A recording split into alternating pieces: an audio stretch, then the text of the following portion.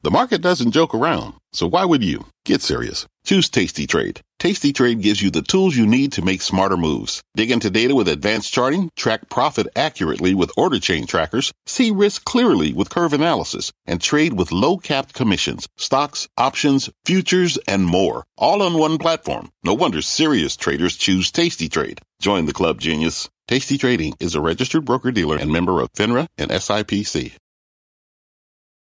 I'm Brian Sullivan, and you're listening to CNBC's Worldwide Exchange. Our show airs live weekdays at 5 a.m. Eastern. Listen in.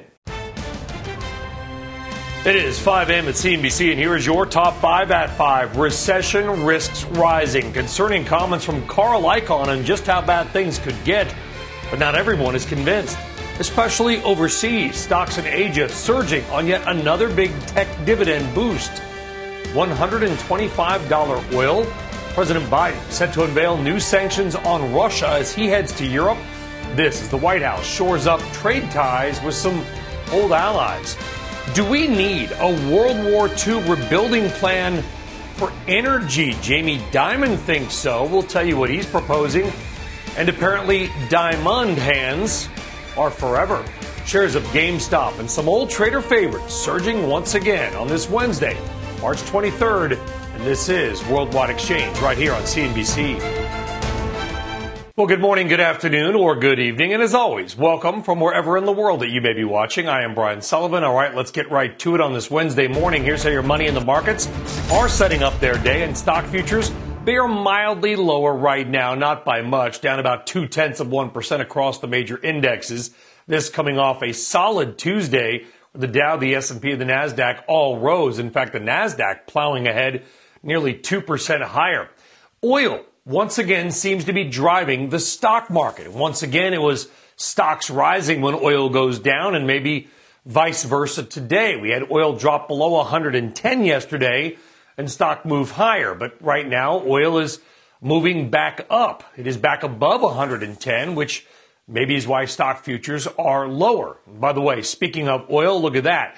Today is your monthly contract roll. So why don't we look out not only at the current month, but at the next few months to see how the market is pricing in futures. And maybe a little good news out there is that you can see as we look out at May and July and August, the price is coming down. So the market may be expecting slightly, not cheap, but slightly cheaper oil in the future. Well, the future of interest rates certainly seems higher, and they just keep going up. And in bonds, we're seeing 10-year yields trading at their highest since 2019. 10-year yields now at 2.37%, the 2-year at 2.16%. Many in the market watching to see if that 2-year yield ever goes above the yield of the 10-year. That's a so-called inverted yield curve, often seen as a leading recession indicator. We're not there yet.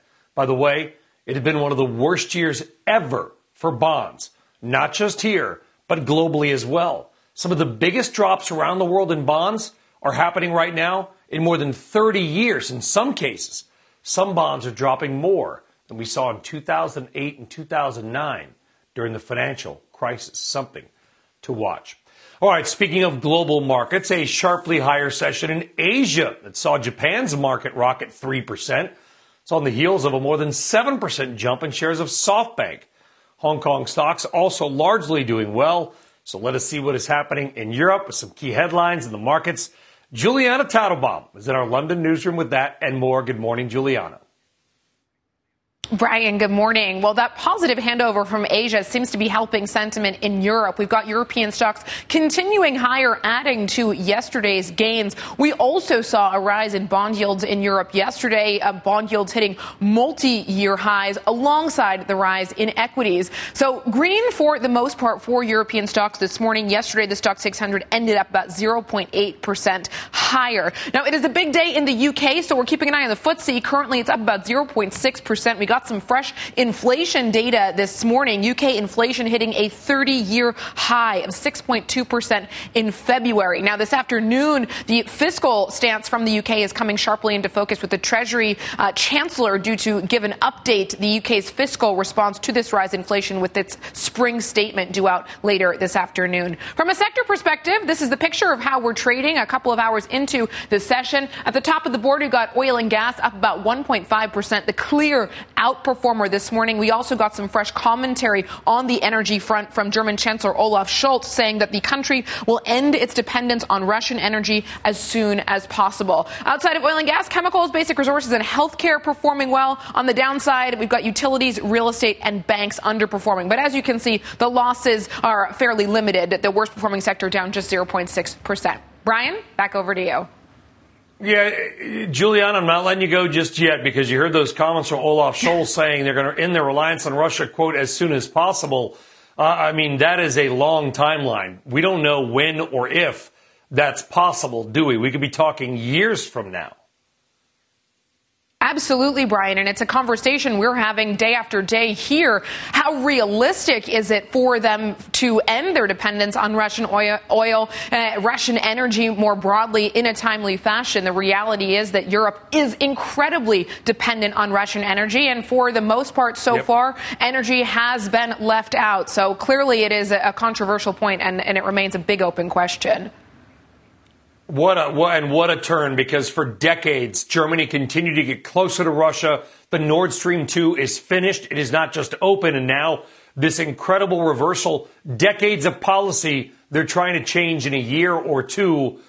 Truly incredible times. Juliana Tatelbaum, thank you very much.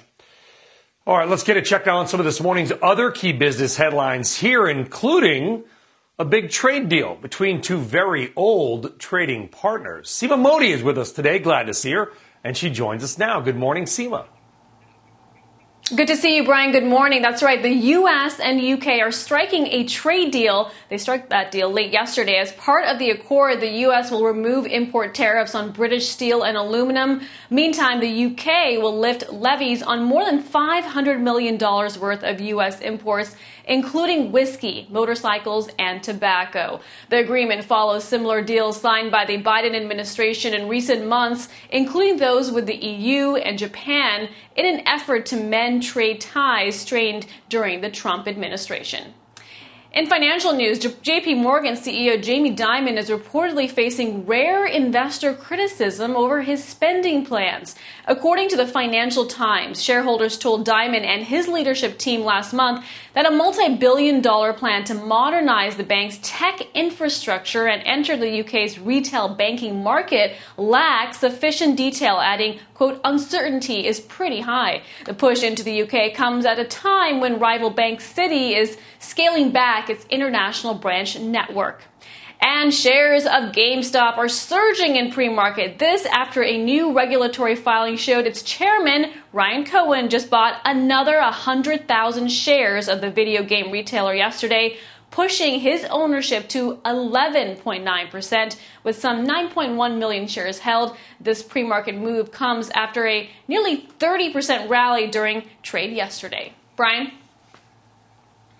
Nice 12% gain there for GameStop. Apparently, as I said at the top, and I'm just going to beat this one into the ground, diamond hands are forever.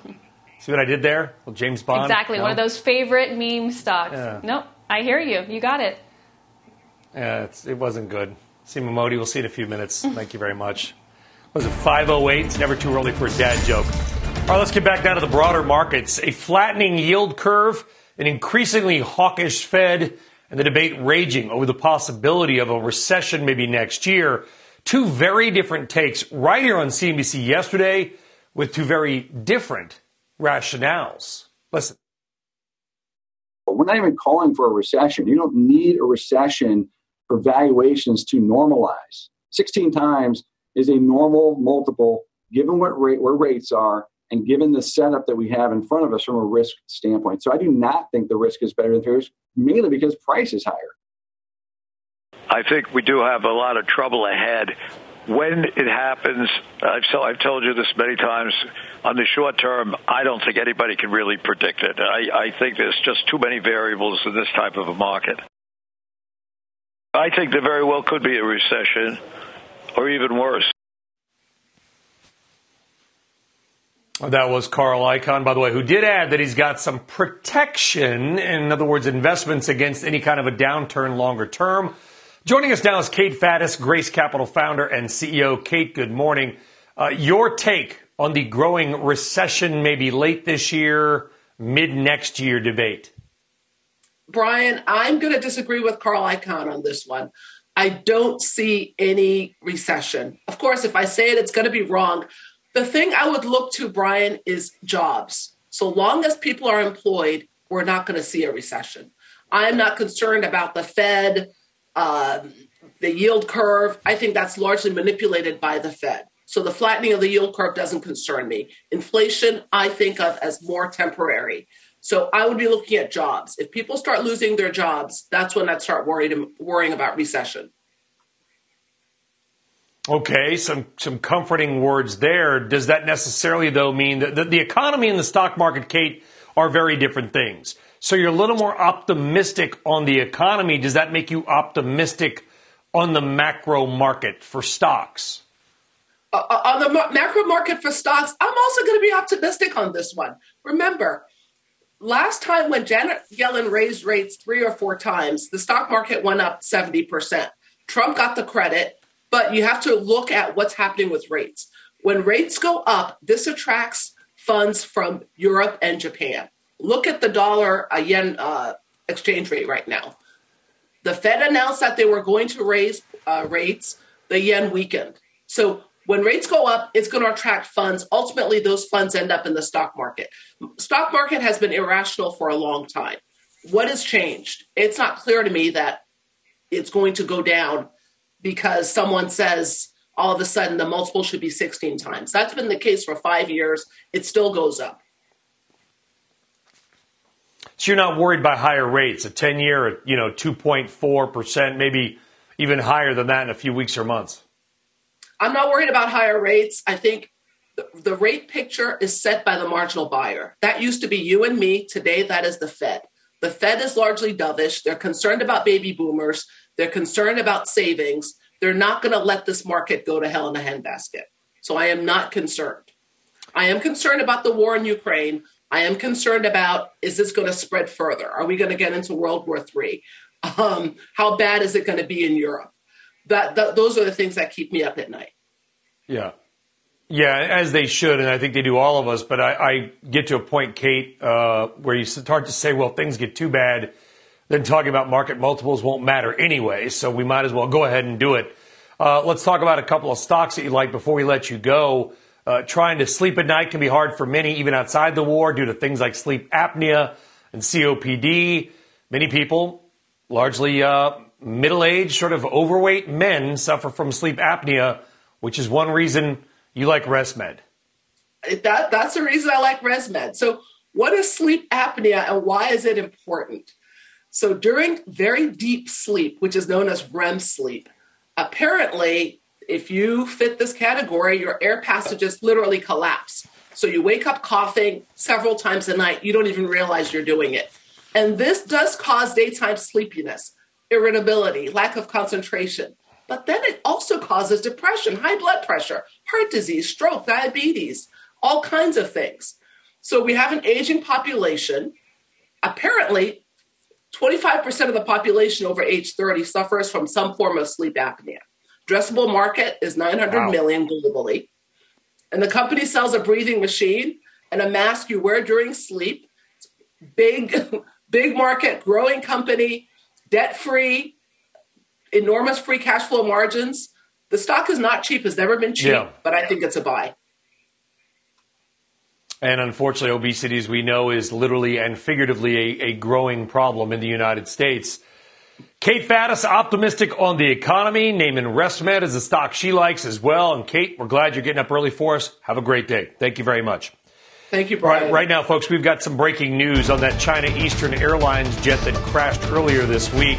The China Civil Aviation Administration official says one black box has now been found. The Boeing 737-800 was carrying 132 people. Nobody is believed to have survived. The plane impacting the ground at what they say is nearly supersonic speeds. But one black box apparently was just recovered, so hopefully we'll get some answers. All right, when we come back here on Worldwide Exchange, mask mandates may be thankfully in the rearview mirror, except, of course, in airports and on planes, but the lingering effects of the pandemic still being felt at small and mid-sized businesses all over the world. We'll get a new report on just that ahead. Your morning RBI laying out some incredible things that may happen in housing that you will want to hear. And later on, what Jamie Dimon is reportedly calling the need for a Marshall Plan for energy security. We've got a lot more to do. Stock futures down a touch, and we're back right after this.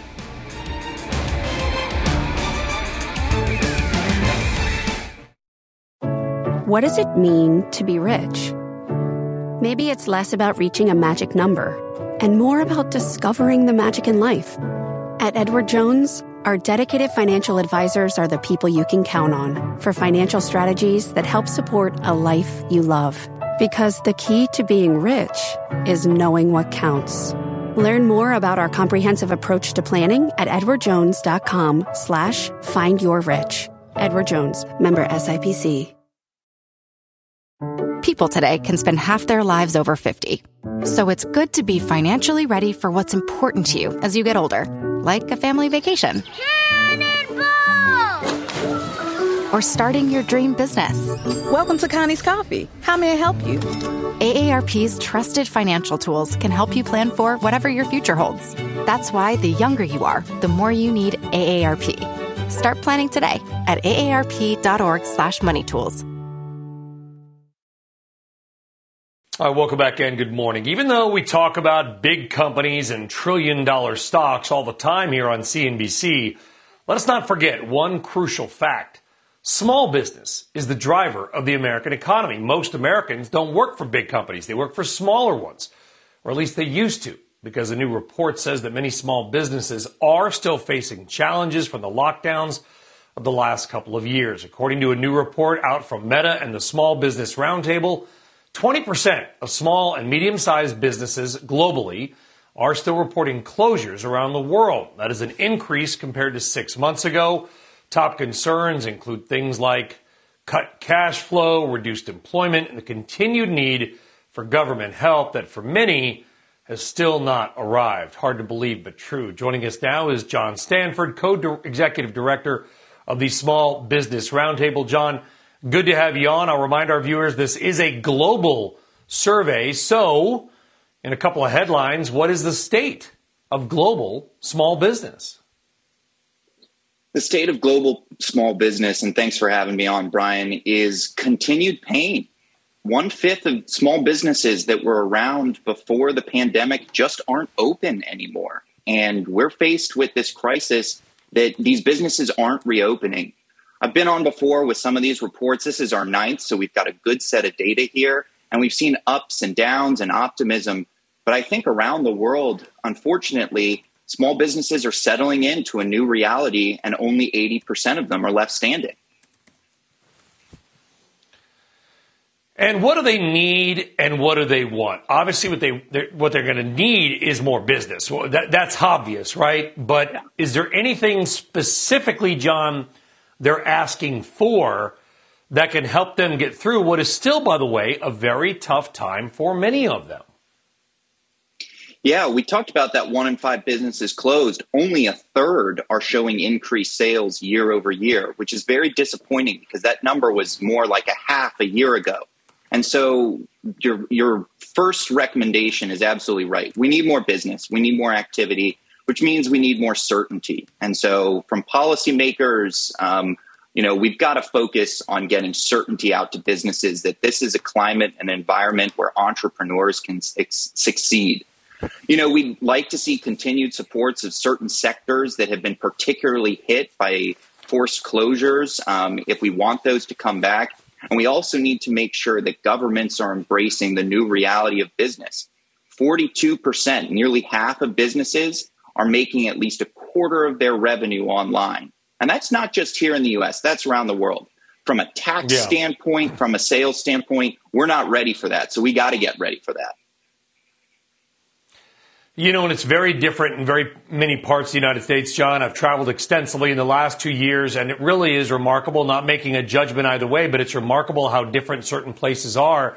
Midtown Manhattan, an article in the Wall Street Journal yesterday, 1 in 5 businesses is shut down. This goes to your point almost exactly, because even if a business is still operating on a Manhattan block, if their neighbors are shut down, it's just kind of a negative, sort of a blight factor almost on the street. So I would imagine even businesses that are still up and running, that never shut down, still need help because of the more sort of macro or localized environment around them.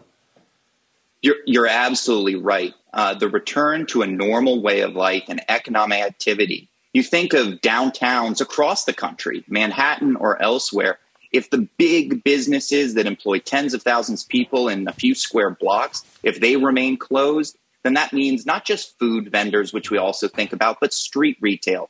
We can't talk about how important it is, not just in the United States, but around the world, what foot traffic does for businesses. So we've got to get those all reopened, and we got to get life back to normal. We will see. There's a big debate about what happens, at least in New York City, probably parts of D.C. as well, and how long that might take. John Stanford, we appreciate you coming on. An important new report. Have a great day, John. Thank you. All right. Also this week, CNBC is looking at equity and opportunity for women. And today, Contessa Brewer takes a look at corporate boards, some of the inroads made by women, and how it is changing how business is done in the gambling mecca of America. The giants of the casino industry dazzle on the Vegas Strip. And in the boardrooms, more of the directors are women. At Sands, at MGM, at Wynn Resorts. When I first came on the board, I was the only woman on the board. That was 2016. Now there are 4. Getting there took some growing pains. Pat Mulroy joined Wynn Resorts in 2016 before the scandal that took down founder, chairman, and CEO Steve Wynn. In the aftermath, regulators called on board members to explain the lack of oversight. So I was taken by the opportunity of joining this board and making a meaningful difference. One of those regulators, Sandra Douglas Morgan, was chair of the Nevada Gaming Control Board. Now she's just joined the board of Caesars. We want people that are sitting around the table that are making these decisions on behalf of our companies that look like the communities we serve and the customers that we serve. Fellow director Jan Jones Blackhurst knows how to break a glass ceiling. She was the first woman mayor of Las Vegas, and at Caesars championed an expensive project to study whether women are treated equitably in the company. She says diverse voices made a difference when women were dropping out of the workforce during COVID. It was because they were entirely overwhelmed. And so when you understand those dynamics, you're able to put in policies and practices that make it a better environment for all employees. But having those voices and different perspectives allow that to happen. Across the street at Wynn, the women board members are making a lasting mark. Starting in May, all the committee chairmen will be women. We've made some very good decisions. I mean, not least of which here recently was to pay all our employees during COVID. That decision, I'm told, paid dividends. When casinos fully reopened, Wynn Resorts tells me it is fully staffed. It didn't have the challenge in hiring people that its competitors across the street, or for that matter, businesses across America have had. And Mulroy says it was really the diversity of perspectives on the board that led to the decision to support the spending even during pandemic closures, Brian. All right, an important story, Contessa. All right, so I know you talked to a lot of people, obviously, for that reporting. Do some of the women directors believe in setting actual goals for the percentage of women on boards? Because that is also a hot topic right now, sort of saying we need X percent here to do that. Do they support that? Well, look, a lot of the funds that we're seeing now looking for ESG, they're looking to see, do you have women, not just a token woman on your board, do you have proper, diverse thoughts and voices there? The women I spoke to all said, we want to be recognized for the talent, for the skill, for the experience that we're bringing to the table. We don't want a seat at the table just because we're a woman. However, Jan Jones Blackhurst said, you have to know where you're lacking. So you need to know the metrics of your company. You need to know who's in the C-suite, whether there's pay parity, and how people are on this path to leadership roles. 2, you have to set the goals. She was behind this big initiative to have 50-50 women and men in these leadership roles by 2025. And she says the metric is important because what it says is that management is behind it. It's not an HR initiative. It's not just a priority. It is an expectation that women will have a seat at the table. And that makes companies stronger and better performing. An important new report there. Contessa Brewer, we appreciate getting on, Contessa. Thank you very much, and hope to see you all day here on CNBC, okay? Contessa, thanks. All right. On deck, how the loss of Russian oil could send shockwaves across the entire global economy with some possibly devastating effects. A new report from the Dallas Fed that you will not want to miss. That one, Worldwide Exchange returns with stock futures down a bit as oil rises again. Stick around. People today can spend half their lives over 50. So it's good to be financially ready for what's important to you as you get older, like a family vacation. Or starting your dream business. Welcome to Connie's Coffee. How may I help you? AARP's trusted financial tools can help you plan for whatever your future holds. That's why the younger you are, the more you need AARP. Start planning today at aarp.org/moneytools. This podcast is supported by FedEx. Dear small and medium businesses, no one wants happy customers more than you do. That's why FedEx offers you picture proof of delivery, packageless and paperless returns, as well as weekend home delivery to 98% of the U.S. on Saturday and 50% on Sunday. See the FedEx service guide for delivery information. FedEx Ground service is also faster to more locations than UPS Ground. See what FedEx can do for your business. Absolutely, positively FedEx. Welcome back to Worldwide Exchange. I'm Frances Rivera with your news headlines. Extreme weather and another night of dangerous storms, including a massive tornado in parts of New Orleans and surrounding areas overnight. Our NBC affiliate WDSU in New Orleans captured it moving across the city. According to officials, the town of Araby in St. Bernard Parish was hit hard. Several homes and businesses have been destroyed and at least one person has been killed, and there are reports of multiple injuries and hospitalizations. A pair of high-profile Democrats are battling COVID this morning. Former Secretary of State Hillary Clinton says she tested positive and is feeling fine despite some mild symptoms. And White House Press Secretary Jen Psaki also tested positive for COVID, sidelining her on the president's trip abroad today. This is her second case of COVID. She previously caught it in the fall. The world's #1 tennis player is going out on top. Ash Barty stunned the world, retiring from the sport at age 25, less than 2 months after winning the Australian Open for her third Grand Slam singles title. In an Instagram post announcing her retirement, she said, "It is time to chase other dreams." Those are your news headlines for today. Worldwide Exchange is back right after the break. All right, welcome back, and good Wednesday morning, everybody. It's about 5:32 in New York. Thanks for joining us. I'm Brian Sullivan. Let's get right down to the markets and your money stock futures. They are down across the board, but not down that much. They're down about 0.2% on the Dow, the S&P, and the NASDAQ. We are seeing, though, the NASDAQ coming off pretty good strength on Tuesday. In fact, the NASDAQ roaring nearly, 2% or whatever it is. So markets kind of all over the place, trying to find some kind of trend. We're not seeing that right now. Dow futures down about 57. So, again, down very, very lightly. In bonds, though, yields, they are moving in a big way. In fact, yields continue to move higher. 10-year yields at 2.37%, the highest since 2019, and been rocketing higher. In fact, one of the steepest ever climbs in yields in the last couple of weeks that we have seen in really decades. All right, and speaking of bond yields, it is time for an early RBI this morning. With all this talk about rates, that's a perfect segue into today's RBI, and it's on real estate. Because housing, well, this is shaping up a year that is going to be interesting, to say the least. So many question marks are out there, it's hard to know exactly what is going to happen. But Bank of America has some thoughts. And here are some takeaways from a new report from B of A.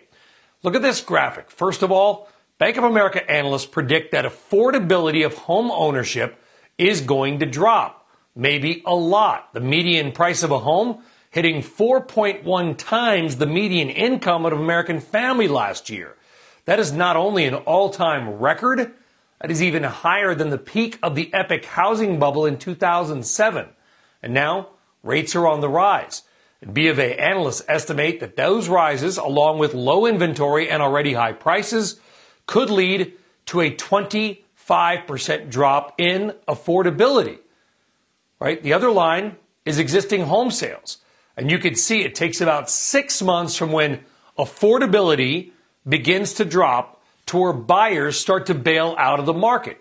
And with affordability on the way down, the point is this. It is easy to see a big drop in home sales this year. Except maybe not. We know all that sounds tough for real estate, but we aren't the angels of housing doom, promise. Because what is really random but interesting here is that Bank of America also notes that because rents are rising even more than home prices, at least in many places, it is still a better long-term deal to own rather than rent. So consider this all an epic sign of the times. Housing has never been less affordable to many new buyers. But because rents are even worse, housing looks less bad. You got that? The rent is too darn high, which makes high housing costs apparently okay. Random but confusing. It's going to be an interesting year for real estate. All right now, on a more serious note, more of that breaking news on the China Eastern jet that crashed earlier this week. A China Civil Aviation Administration official says one black box has now been found. That official adding the box was, though, severely damaged, and it is unclear if it was the flight data recorder or the cockpit voice recorder. Remember, there are 2 boxes per plane. The official says the plane's captain was hired in 2018 and had 6,700 hours of flying experience, and then air traffic controllers maintain normal communication with the jet after takeoff and just before its rapid descent. The Boeing 737-800 was carrying 132 people and crashed into the ground nearly vertical at supersonic speeds. All right, now let's get back to Seema Modi, who's here with some big headlines happening now, including J.P. Morgan's Jamie Dimon reportedly issuing a massive energy challenge to President Biden. Seema's back with that and more. Seema, good to see you. Good to see you, Brian. And that's right. According to Axios, Dimon has told the president his administration needs to create a Marshall Plan to develop more domestic gas and energy resources. Axios says the CEO told Biden and his top economic aides during a closed-door meeting with more than a dozen top executives that more gas production is needed both for the U.S. and Europe's energy security and mid-soaring prices. Dimon apparently called for more liquefied natural gas facilities in Europe, reducing reliance on Russian imports and investments in new technology like hydrogen and carbon capture. Microsoft confirming the hacker group behind this week's breach of Okta has also accessed its systems. The company describing that breach by lapses as limited, following the group's claim it obtained source code for Microsoft's Bing research engine and Cortana voice assistant. Microsoft says its investigations have been tracking the group for weeks. It adds the leaked code is not severe enough to create a risk and that hackers were shut down mid-operation. Shares of Adobe and Focus falling in an extended trade on a disappointing forecast for the current quarter. Brian, the company is citing the impact of halting sales in Russia and Belarus over Russia's invasion of Ukraine for its outlook. A name to watch today. Back to you. Yes, it is. Seema Modi, thank you very much. All right, now speaking of, to the very latest in Russia's invasion, Ukraine's president saying around 100,000 people remain in the besieged city of Mariupol, many without food, water, or medicine. This as President Biden is set to depart for Belgium today to meet with some NATO allies. And NBC News has learned that during the trip, the president could announce the U.S. plans to permanently maintain an increased number of troops deployed in NATO countries that are in the vicinity of Ukraine. Separately, the Wall Street Journal reporting the White House is also preparing a new batch of sanctions. NBC News' Molly Hunter joining us now once again from Lviv with what we know and what is turning into, Molly, just a brutal, slogging, and some fear long-term vicious ground war. Long-term being the key word, I think, there, Brian. Yeah, and we've also just learned this morning that President Zelensky is going to address NATO leaders tomorrow, is our understanding, virtually. So we should hear another big push for more support from the West. And it sounds like we're expecting that from the U.S., at least. We have been focused on Mariupol, of course, and according to President Zelensky, 100,000 people do remain inside. That's actually less than what we had thought over the weekend, which is good news. That means people are getting out. 7,000 yesterday, more people today, we understand, in private cars. The humanitarian corridors don't actually go all the way into Mariupol, Brian. You have to get out in private cars, and then that's where the buses will take you to the relative safety of Zaporizhia, where people can board trains out here. The big thing everyone is talking about, though, is the Ukrainian counteroffensive, and you hear a lot of noise from analysts saying we are not giving enough credit to where the Ukrainians are actually holding off the Russians. Now, according to UK defense officials this morning, they say Russia is conducting a period of reorganization before resuming a large-scale offensive. Ominous words, but it does mean that the Ukrainians in some cities can switch from a defense to a counteroffensive and really hold off the Russian troops. NBC's Molly Hunter in Lviv. Molly, wish we had more time with you. Be well. We'll talk to you again tomorrow, I hope. Thank you. All right, coming up, Axios' Sarah Fisher on why one formerly buzzy online news company is getting pressure to shut down its news. That is next, but as we head to break, a few other key headlines happening now. The music is back on. Several of Apple's online services are up and running again after suffering outages for a second day. It is still unclear what caused both outages. Starbucks baristas at a location in Seattle have unanimously voted to unionize. It would be a first for the hometown coffee giant, and now the seventh company-owned Starbucks cafe to vote in favor of unionization. And semiconductor CEOs are set to testify before the Senate Commerce Committee today. Intel CEO Pat Gelsinger and the CEO of Micron are among the witnesses. The hearing will examine the relationship between American manufacturing, semiconductors, and vulnerabilities in the supply chain. But What Exchange is back right after this.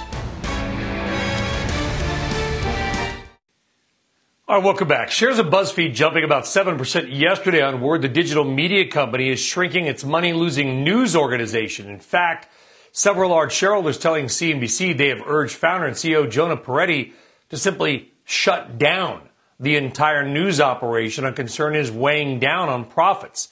Axios reporting that about one-third of BuzzFeed's 100 news associates have been offered voluntary buyouts. For more on all this, bring in now Sarah Fisher from Axios, been reporting on BuzzFeed's ongoing woes. Sarah, it's good to have you back on, and we are certainly not endorsing anything bad happening to anybody in the news business because it's been a rough decade. But it kind of does go to show that no matter how buzzy you are, no matter how hot you may be at one time, making money in online news is a very, very difficult proposition, is it not? Yeah, it's been for a really long time. And I remember, Brian, not so long ago, you had organizations like the New York Times who were still making the majority of their digital money on desktop, even though the majority of their traffic is on mobile. And that's since progressed and has done much better. But it's a good example of how hard it's been for news organizations to monetize their traffic wherever it's coming from in the digital landscape, and how hard it has been to wane off of traditional revenue streams, whether that be print or linear TV. Now, in the case of BuzzFeed started its news division a long time ago, but it's always been mostly supplemented by the GIFs and the memes and the listicles that they do on the entertainment side. The challenge now for BuzzFeed is now that it's a publicly traded company, investors aren't going to sell for any unit that they think is not going to be driving profit, is going to be weighing down the company's stock. And unfortunately for BuzzFeed, that unit is news. And so they will continue to face investor pressure until something gets done, something changes. You bring up such a key point, and I'm going to hold up my iPhone because, Sarah, I mean, the younger generation, of course, they are just 100% online using mobile. Your point about the New York Times is fascinating because I don't know about you, but I think I've probably clicked on a mobile ad one time ever, and that was an accident because the ad smartly moved to where my thumb wanted to go. I mean, we've got to figure out, and BuzzFeed, and not just them, but others have to figure out how to make money off this little device because the ads and that ad business, I got to imagine it is just not there. I don't know what the click-through rate is, but 90% of it's probably accidental. There are ways to make money. I mean, I work for a digital news organization. We are definitely mobile first, and we're doing okay. The challenge is you have to have a really innovative model, and you have to figure out that tough balance between resources and making money. BuzzFeed is a Pulitzer Prize-winning organization. They do incredible work. They do investigative work. That's not the type of work that is super easy to monetize in real time. It requires resources up front for an eventual payout later. But there are different things you can do, right? In news, you can explore events, different types of sponsorships. I think the challenge that BuzzFeed faced, they did incredible work on the journalism side in terms of news. Were they side in terms of news, maybe not have this model where they actually rely on other divisions to supplement news. Look at Bloomberg. Bloomberg makes $9 billion on the terminal. The media business is not that profitable, but they're okay with the supplement. The challenge here also is that BuzzFeed's investors are not okay with this entertainment coverage supplementing news. That's the bigger problem here. Other divisions, other companies, they're okay with it. Look at ESPN and ABC that have news divisions within Disney. There's been pressure to spin those off, but they see the value in it, and it's okay. In BuzzFeed's situation, it's a new company, and investors are not having it. That's right, because NBC News, our parent company Comcast, has the cable TV revenues. I worked for Bloomberg for 12 and a half years, and we used to joke. It was kindly old Uncle Terminal that paid the bills. The Bloomberg Terminal at whatever it is, $28,000 a year per seat now, that covered the cost of the news organization. If you don't have that, it's a lot tougher, as BuzzFeed is finding out. Sarah Fisher, love your reporting. Glad you're there, Sarah. Thank you very much. All right, on deck, the new energy shock warning from one Federal Reserve bank you're going to want to hear. Plus, Citi's Stephen Whiting laying out are the central bank's plan to hike rates, tackle inflation could do more harm than good.